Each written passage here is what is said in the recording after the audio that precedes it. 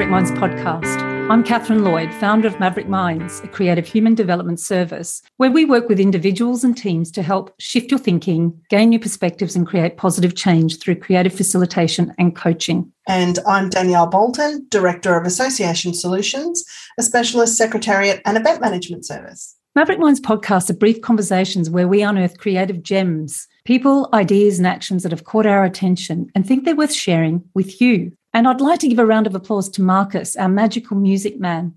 Each podcast, Marcus delights us with a new piece of music. He's such a clever guy, and I'm wondering what he'll come up with for this particular podcast. Because in this episode, we're getting serious about play and why it plays a vital role in your life and business. So, Danielle, I'm wondering what comes to mind when you hear the word play. Honestly, Catherine, the first thing that comes to my mind is that there's just not enough of it. I've always been one to work hard and play hard. So when there is time for play, I like to go big. And if I can, I like to take others with me. Yes, I like that idea, you party girl. So let's go big and let's take others with us. That sounds great. So what comes to mind when you think about the idea of play in business? Well, I love to play, and when I'm running events, I actually get to do that, and I get to think outside the box a little bit. And honestly, sometimes these can be quite simple things. They can be taking a Polaroid of people when they arrive at an event and putting it up on a pin board so attendees can see what everybody looks like, because often you know a person's name, but you might not know their face. And taking Polaroids really takes people back to their childhood, and it makes me laugh as you watch their face as they shake that Polaroid picture as it develops. It's a really simple but practical idea. What about you, Catherine? What comes to mind when you think about play and play in business? Yeah, well, lots of things come to mind, and immediately I start to think about how you can play with Polaroids and, you know, move the liquid about that's in that picture or the film that's in the picture, and you start to get all sorts of different designs happening. So I love that, actually, go back to the Polaroid.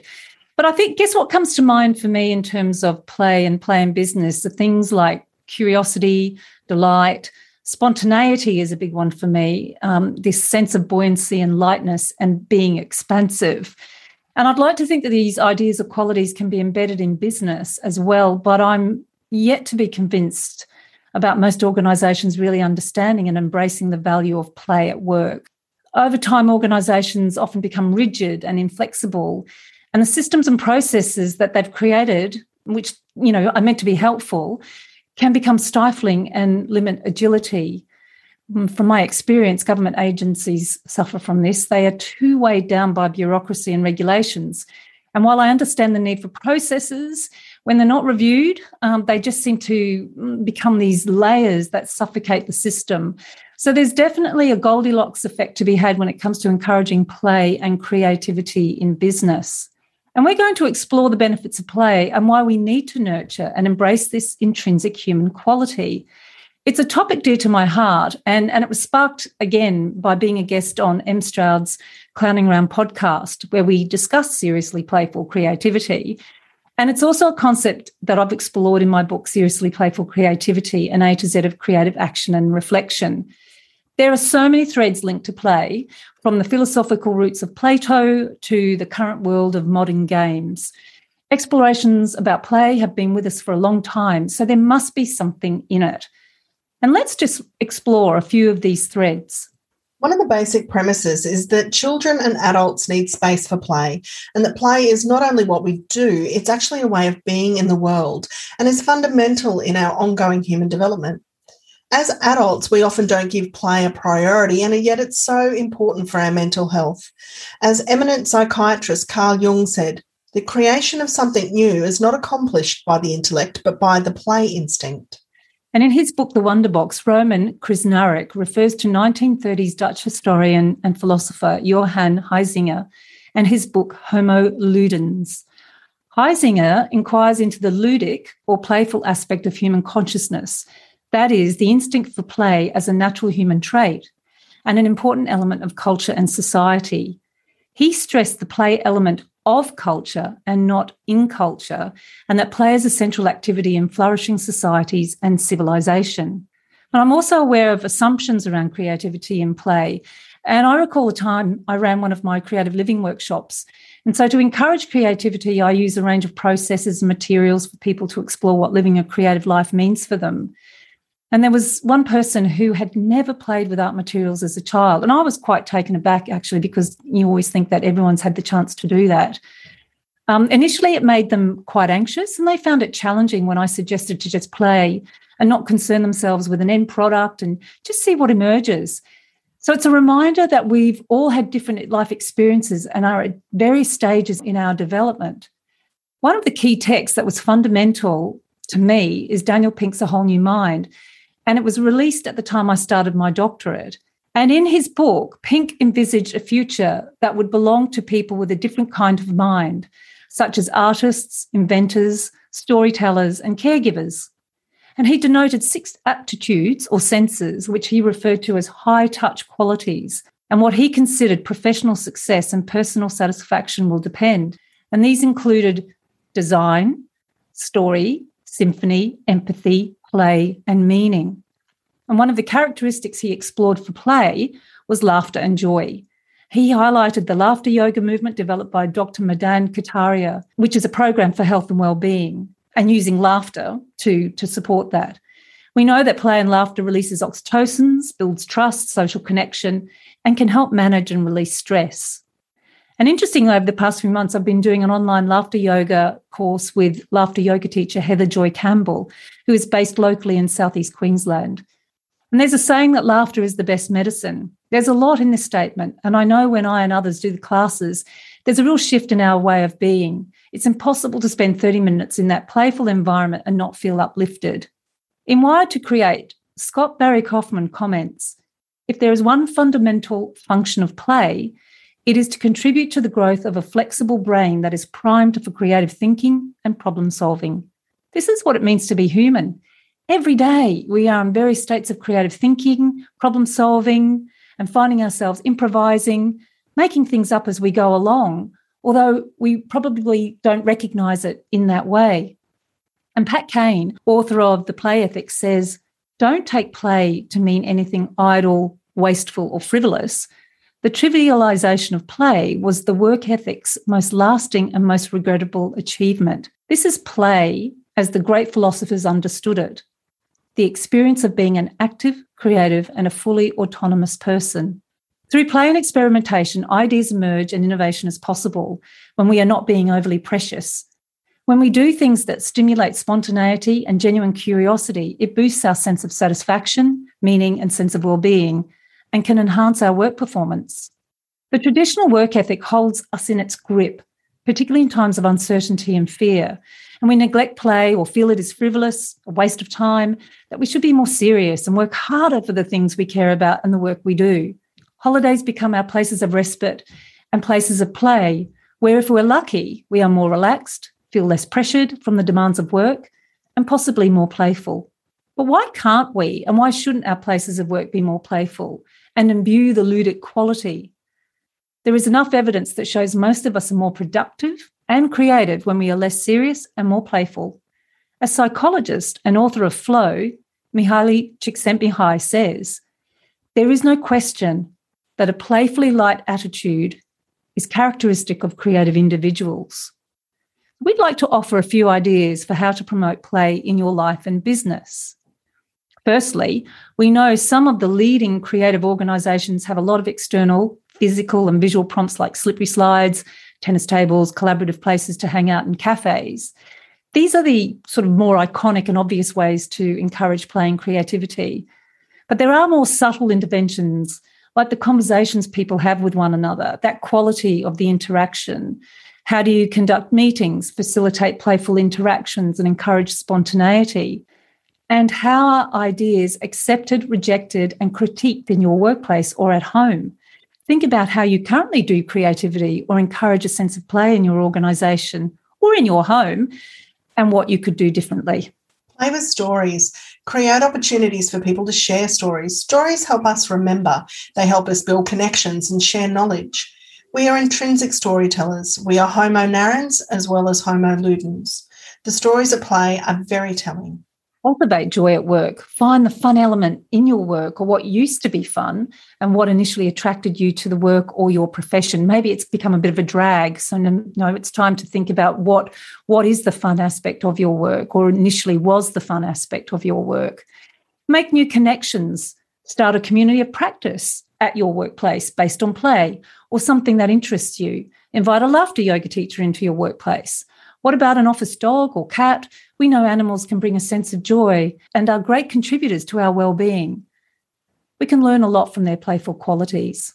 As Kaufman and Grigor said in Wired to Create, the false dichotomy we've set up between play on the one hand and work on the other is not only illusory, but also destructive.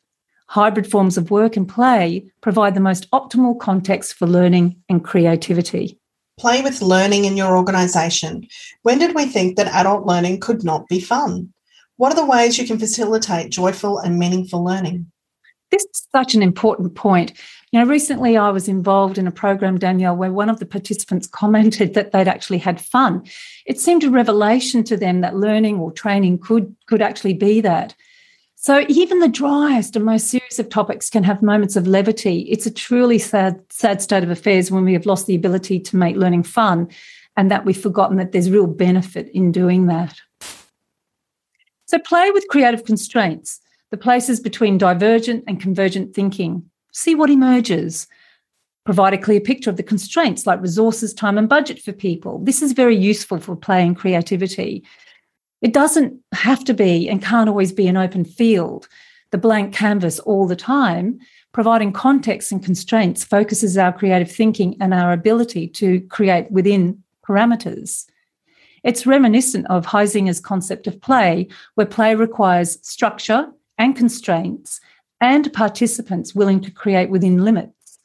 Games are a classic example of working within parameters.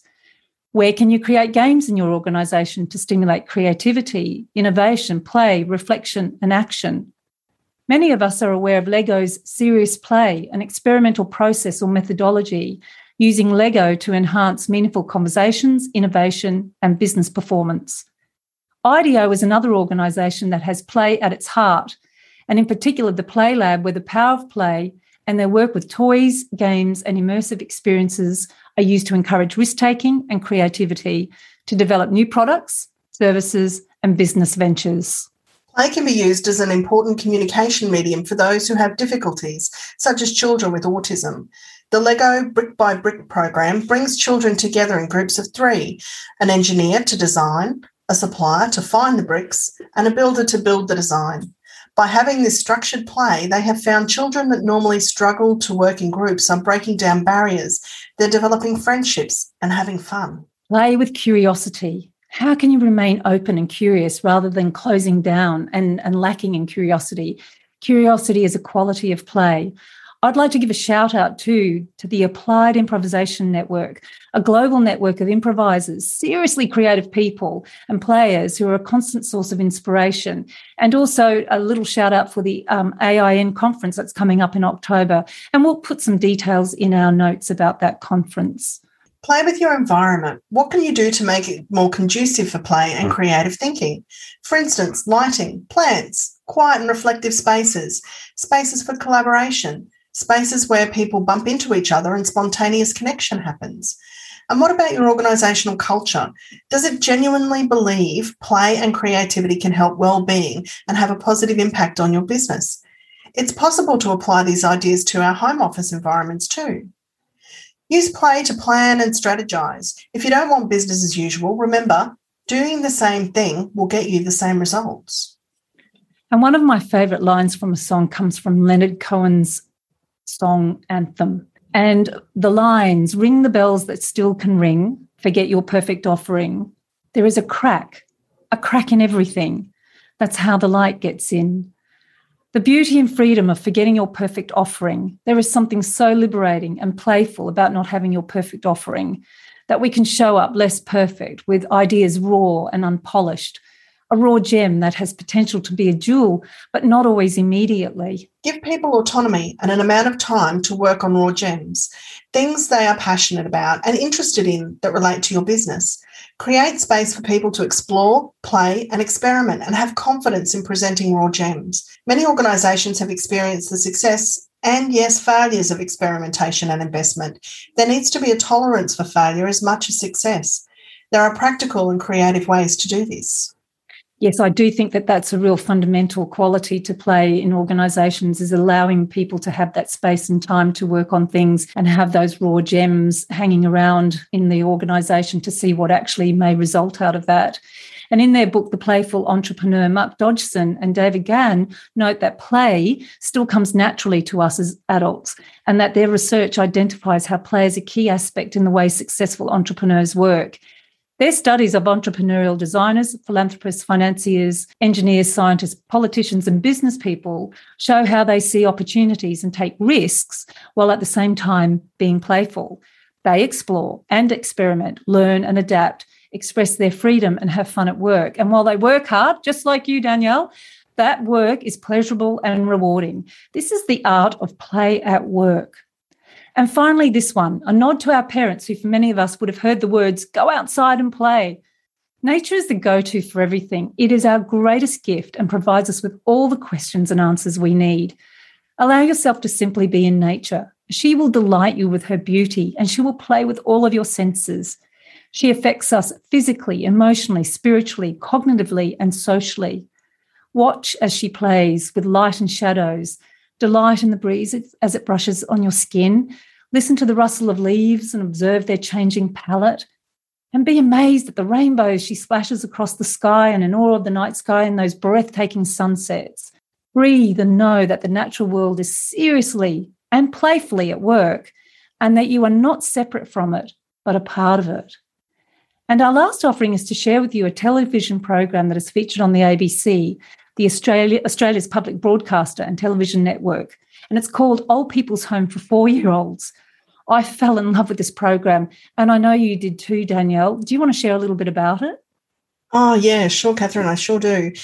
This show is an intergenerational program that has been developed where elders in the community participate in structured timetables alongside 4-year-olds to encourage physical activity, social interaction, learning and happiness. The relationship that develops between the children and the older people is really heartwarming. Both the children and older people are monitored to see what measurable physical and mental changes take place within the older group and the developmental growth of the children. There are shifts that each little person and big person makes. Although it seems that the older people really have a significant shift in their overall well-being and happiness, they become more vital, stronger, confident, willing to take more risks. They become more resilient and less depressed. The children certainly also grow, particularly in relation to their empathy. All through the program, there is play, from dressing up to tea parties, storytelling, yoga, gardening, games, whoopee cushions and musical productions. It really is touching and encouraging to watch the change that happens as children learn and grow and the elders reignite their inner child, sense of play and wonder. What's also lovely is that the relationships have continued after the official program ends. Yeah, it's so delightful. I just loved it.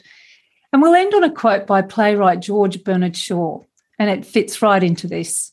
We don't stop playing because we grow old. We grow old because we stop playing. Human development starts from the day we are born and is there with us until our very last breath. Embracing play and spontaneity in our work and life is the greatest gift we can give ourselves and others.